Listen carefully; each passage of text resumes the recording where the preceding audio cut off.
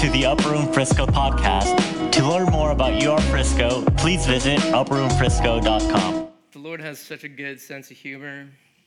I keep on writing these lengthy sermons for no reason at all.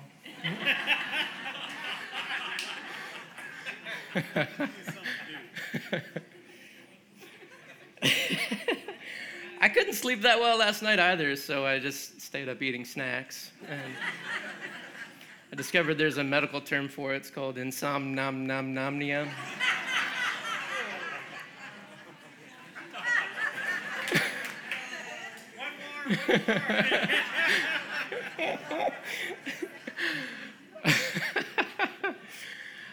Well, Aaron got up there and that first song pretty much sang the gist of my message. It's really awesome when stuff like that happens. We're in the season of Lent, which is 40 days of like this recalibration and refocusing on the person of Jesus, leading up to Easter. It's a time for just really drinking in the glories of the gospel all over again. And preachers all over the world are Sunday after Sunday basically presenting the message of reconciliation from different angles in Scripture. And this Sunday, one of the key texts is Genesis 12, and it's talking about Abraham and the redemptive plan of God through the nation of Israel, who would birth our Savior, Jesus Christ. And Aaron gets up there and starts singing about the reinheritance, the reinheriting of the nations, which is the very thing that Jesus wanted more than anything, to, like a mother hen, to gather all the peoples from every nation and every tongue. Something, we worship you.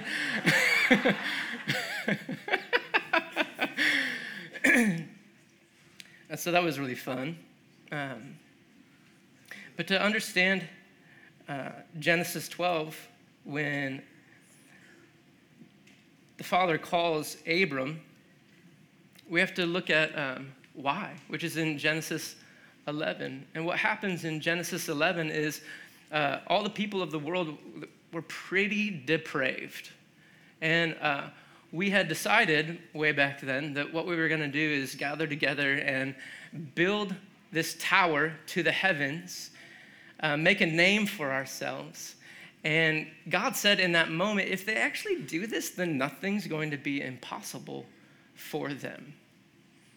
And what he does in that moment is he confuses their languages and scatters them. And then Deuteronomy 32 talks about this, and it references the day when God scattered the nations, assigned their places in accordance with the numbers of the sons of God, which is a pretty mysterious passage. But let me just put it this way. God gave us what we thought we wanted. He handed us over to the lesser desires, the lesser gods of the world, in order for us to become aware of how deeply we need something else. Parents are really good at doing this kind of thing. In my house, Ashley and I, we try to create this culture of freedom, this culture of honor. It's kind of like you can pick your poison, or you can pick what prospers you. And we're trying to train our kids to make powerful choices. And of course, it's within reason. We're always there to save, so to speak. But one of the things that we do every year is a family fun week. And this last year, we gave our kids a yes day. We basically handed them over to the desires of their heart, okay? The yes day was like, you can have or do whatever you want within, like, obviously monetary limits and safety guidelines. And you know what my kids did? They they wanted to eat candy bag after candy bag after candy bag. And we were playing some like random, they wanted to like throw whipped cream at us and like crack an egg on our head. Like they eventually just got bored. We were hanging around the house and they were just gluttons, just eating Sour Patch Kids and Skittles. And they all got tummy aches. and they were bored. And it impacted them so much. Like the thing that we were trying to tell them is, over and over and over again is like, candy is good within reason. If you eat too much, it'll give you a tummy ache. And mom and dad, we love you. The reason why we put these things in place is to really facilitate even more joy and freedom and fun in your lives. And they realized it that day. So much so that this year, they don't even want a yes day. Because all week, mom and dad, we plan good things for them, but it's within guidelines and it's within our shepherding. And they realize that we just have better ideas than them about how to have a good time. And so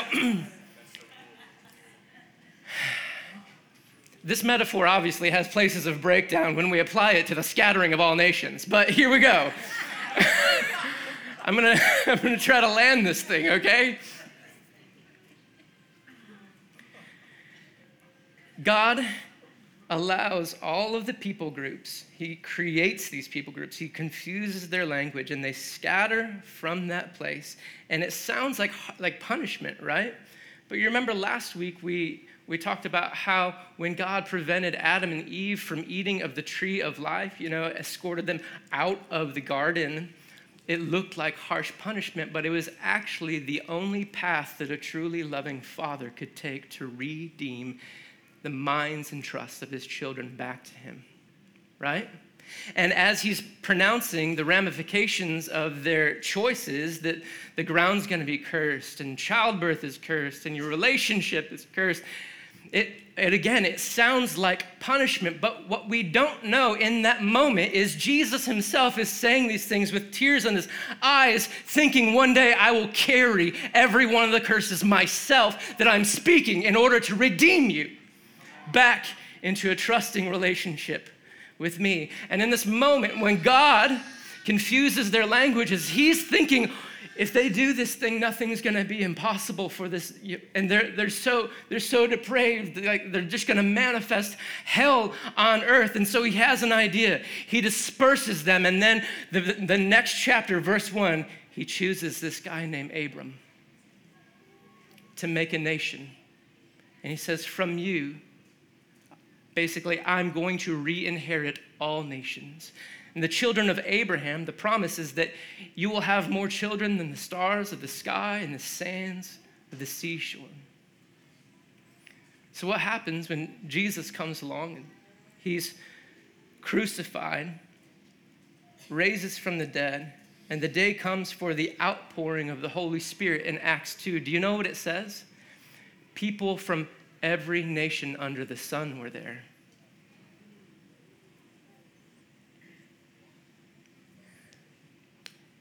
And when the Holy Spirit was poured out, everyone from their confused language locations heard one language. It was the language of love. And God was ingathering and re-inheriting the nations back into his heart again.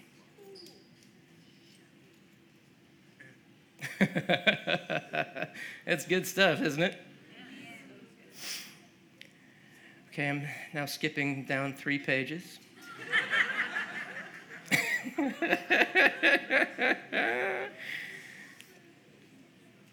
We're just addicted to this punishment paradigm. And it's the very thing that God is trying to dismantle in us so that we could actually run to him with fully trusting hearts again.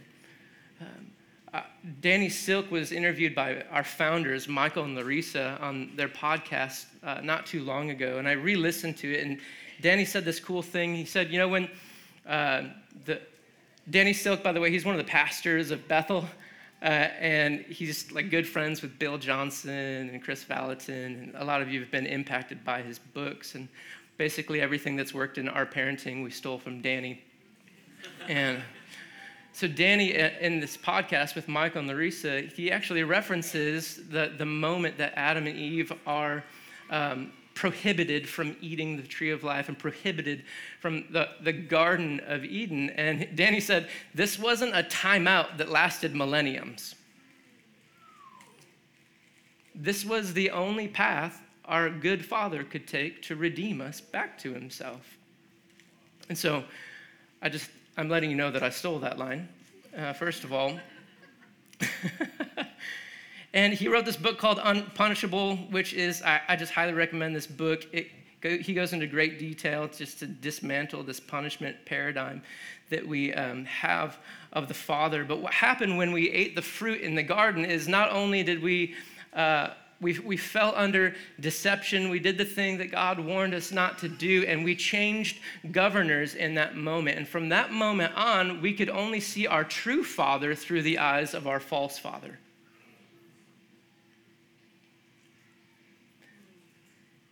See, what happened that day is Adam could no longer see God the way that God truly is. He had, his mind was subjected to futility. The lies had worked their way in, so much so that the man that they used to walk with in the cool of the day, they hid from in terror.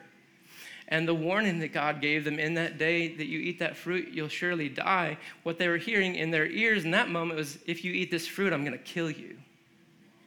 And they're hiding from the one that they once trusted. And the death that happened to them is the death of not being able to see God rightly, to fall under that kind of deception. See, Jesus actually confirms that this is what happens in John chapter 8. He talks to the Jewish leaders, the Pharisees, the scribes, and he says they're defending their lineage, and they're saying they're of Abraham, they're of God, and Jesus says, you are of your father Satan. The reason you can't see me, the reason you don't love me, is because you are only seeing me through the eyes of your father, the devil. Think about that. God himself showed up to the people who wanted God to show up more than anyone else. And the people that wanted God to show up couldn't recognize God himself.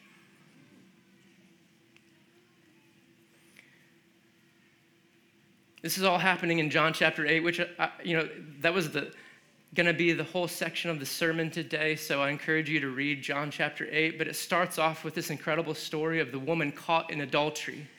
The scribes and Pharisees drag her from the very act, the very sin that she's in, drags her out into public at the feet of Jesus. Jesus is near the temple grounds, and they say in the law of Moses, we are supposed to stone such a one.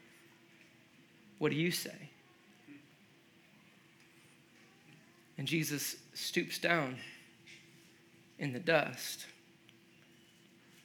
And I bet in that moment he's remembering the first time he stooped down in some dust, when he made man.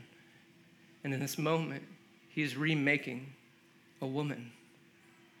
He's remaking humanity. He's revealing his heart to people once again. And he says, whoever hasn't sinned gets to cast the first stone. And then it's this incredible scene where it says from the oldest to the youngest, they just drop their stones and they walk away. See, they thought that the punishment paradigm was the way to go in this moment. And they're trying to obviously trap Jesus in this moment. But Jesus, and he's essentially saying that the law, adhering to the law, will bring punishment, but adhering to the Lord will bring mercy. And in this moment, he is reconciling, he is redeeming a woman from the worst moment of her life. He goes on to say, I'm the light of the world, and he who follows me won't walk in darkness. So this is Jesus again saying, I'm here to enlighten you. I'm here to show you what the Father is really like.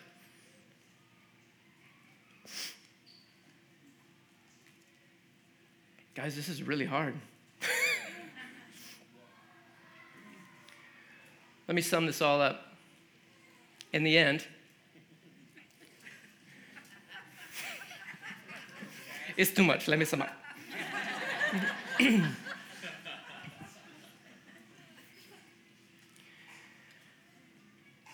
The end of the chapter, Jesus essentially says that before Abraham was, I am.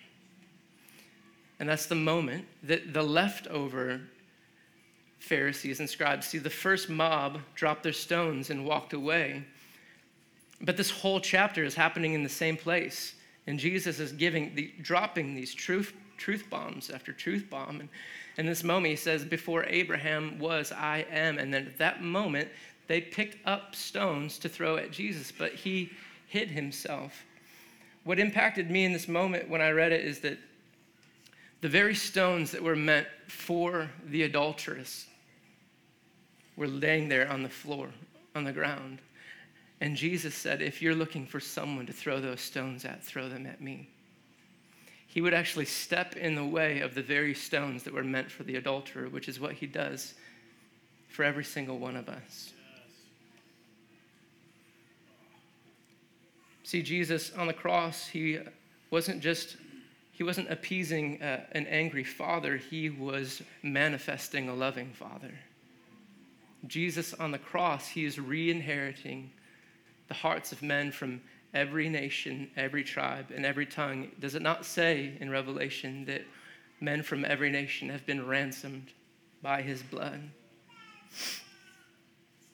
So the eating of the fruit in the garden was this simple act, and an act so simple but so difficult was its undoing that it would take thousands of years and countless moments of pain before the words take and eat would be redeemed from the thing that brought us death to the thing that brings us eternal life.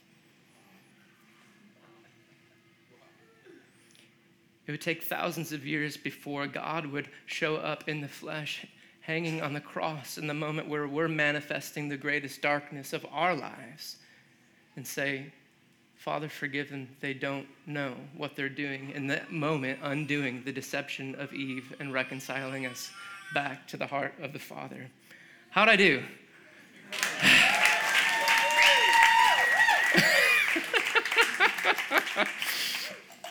Can we stand together?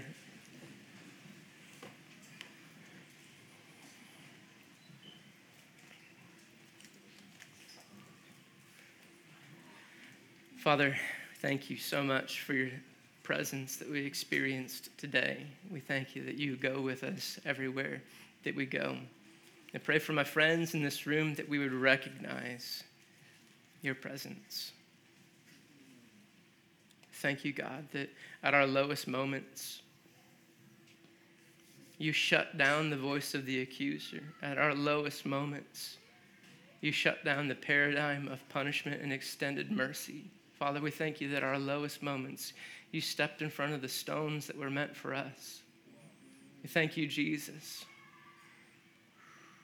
that your love has the ability to absorb all of our violence and confusion. We thank you for the opening of the eyes of our hearts today and the closing of those old eyes that we used to use. We thank you, Jesus, for the power of your blood and body. And we're looking forward to celebrating you every day leading up to this Easter. We love you, Lord, in Jesus' name. Amen. Amen. I love you guys.